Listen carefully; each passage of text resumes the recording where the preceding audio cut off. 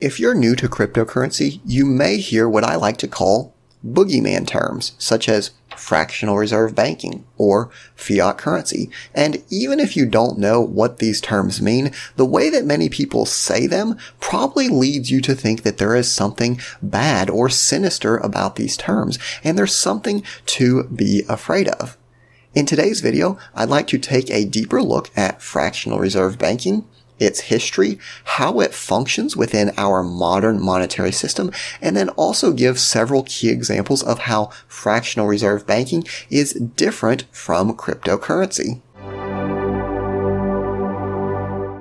Hey everyone, and welcome back. This is the Part-Time Economist, and in today's video, I wanted to talk all about fractional reserve banking. So we'll talk about the history, some of the good things about it, some of the risks about it, and then most importantly, why it is so much talked about in cryptocurrency and where cryptocurrency is different from fractional reserve banking, but also several instances in which it can be similar. So TLDR, bottom line up front, fractional reserve banking is a system that allows banks to keep a portion of their deposits on hand and lend out the rest.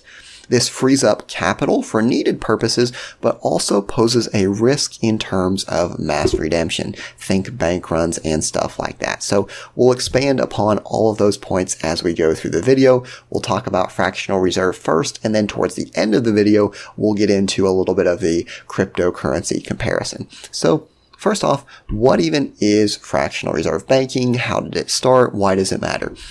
Well, I think the important thing to understand is that I don't know that anyone 100% knows exactly where fractional reserve banking started, but the general consensus is that it starts back kind of in the Middle Ages, where people are going on voyages, they have these gold coins, and they want to essentially leave them somewhere safe. So let's suppose that I am going on some new adventure, and I've got, let's just make up a number, $100 worth of gold coins.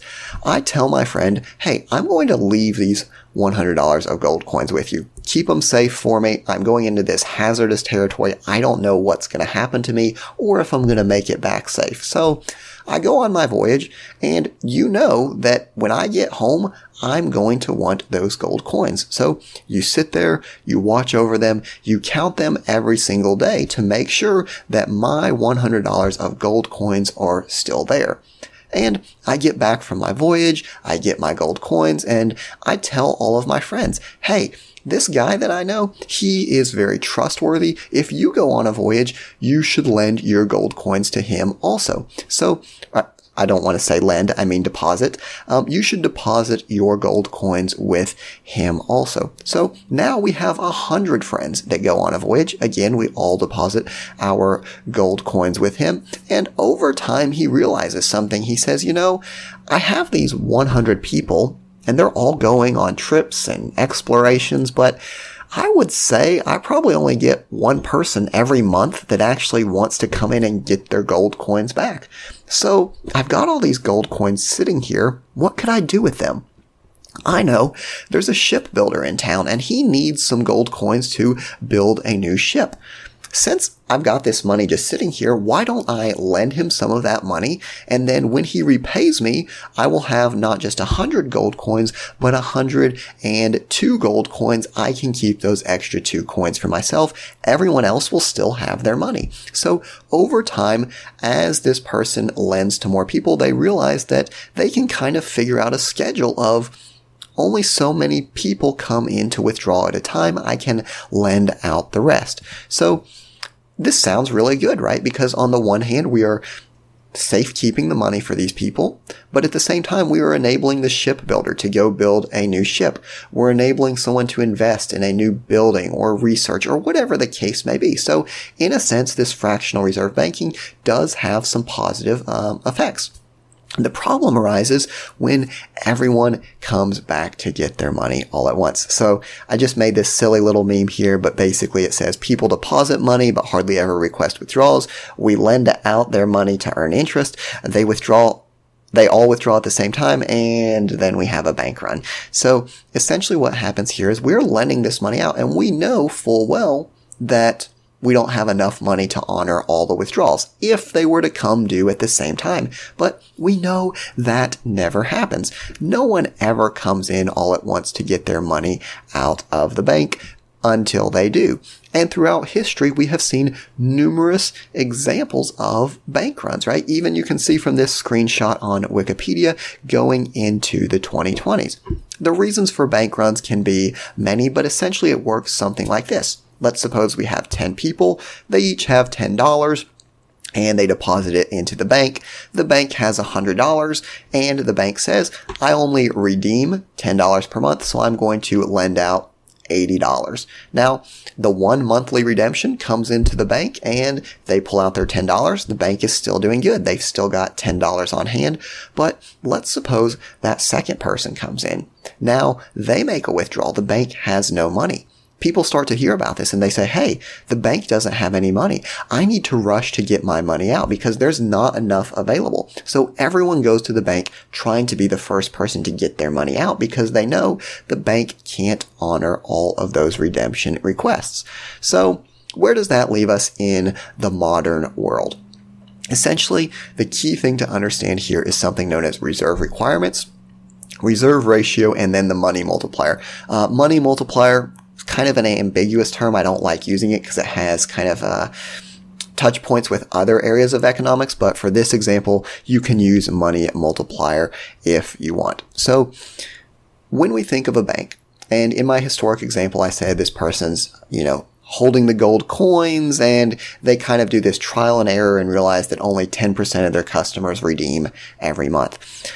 As central banks emerge and they set policy and regulation for their respective member branches within their jurisdiction, they say, okay, we're not doing this trial and error thing. You've got to keep a certain amount of reserve requirements on hand. Now, this varies both across countries, but also within countries across time. The United States reserve ratio sometimes was higher, sometimes was lower, but let's just use an example of 10%. In this example, the Federal Reserve says if someone deposits $100, you have to keep $10 on hand, right? So what does this mean? This means that I can lend out up to $90. So let's suppose customer one comes in, they deposit $100, and then as soon as they leave the bank, someone comes in and they say, hey, I need to buy some stuff from Home Depot. Can I take out a loan from $90? And they say, hey, that is exactly how much I can lend you. So they take their $90, they spend it at Home Depot. Well, Home Depot now has $90. What are they going to do with $90? They're going to go deposit it into another bank. And this bank can lend out $90 times that 0.9 reserve requirement. So this bank can lend out up to $81. Well, wouldn't you know it, as soon as Home Depot finishes their deposit, someone from Walmart comes in and they say, hey, I need to borrow $81 because the produce section is low and we need to buy some more groceries. And the bank says, hey, this is awesome. I just got a deposit for $90, so I can lend you exactly $81. And this process essentially continues with people taking out deposits and loans till we have essentially magnified that $100 deposit into multiples of the original value. So the key takeaway here, again, remember, the reserve requirement is going to vary across time, across countries, but dividing the initial deposit by the reserve ratio gives the total possible money creation. So $100 deposit divided by 0.1. I don't have my calculator out. I don't want to attempt to do the math, but you could do that and figure out the theoretical maximum amount of money that could be created. Some people will call that the money multiplier. So the idea here, main takeaway, is we can create multiples of money of the original deposit. So where does that leave us in terms of current U.S. regulation? We talked about how the Federal Reserve has sometimes increased and sometimes lowered the reserve requirement. And we also know that the reserve requirement is very important for making sure that not everyone comes to withdraw all at once. So this was actually news to me, but on March 15th of 2020, the board, and when they say board, they're referring to the Board of Governors of the Federal Reserve System, reduced reserve requirements to 0%. So what does this mean? There's no longer you have to keep 10% of your money on hand. You have to keep 0% of your money on hand. And you're probably thinking, oh my goodness, this is terrible. Banks literally have no money in them. But that's not exactly the case, because instead the Federal Reserve has implemented something instead known as ample reserves. Essentially what they do is they will pay interest on any excess reserves that the banks maintain. So in the past they said, this is the regulation, you must keep this amount of money and you better do it or else, right? Now they're saying you don't have to keep anything, but if you do want to keep some money, we can hook you up with a pretty sweet interest rate. So they're providing a financial incentive for these banks to keep these reserves, essentially. So that's pretty much an overview of current U.S. policy, historical fractional reserve banking. What does this actually mean for cryptocurrency, and why do people talk about fractional reserve so much like it's a negative thing? In order to understand this, we've got to go back to the history of cryptocurrency. Remember, Bitcoin, the original crypto, being created in the result of that 2008-2009 financial crisis. A lot of people kind of blaming the banks for that, right? They made these bad loans. They were over leveraged. They did all these things. So on the surface, many people oppose fractional reserve banking in cryptocurrency. And again, I'm not speaking for everyone, but there's a general opposition to it because it's seen as dishonest. If I'm giving you my money and I want it back and you can't give it to me, that is seen as unfair, right? It doesn't matter that the bank runs seldom happen. It's the fact that if they were to happen, you're kind of not going to be able to honor those redemption requests.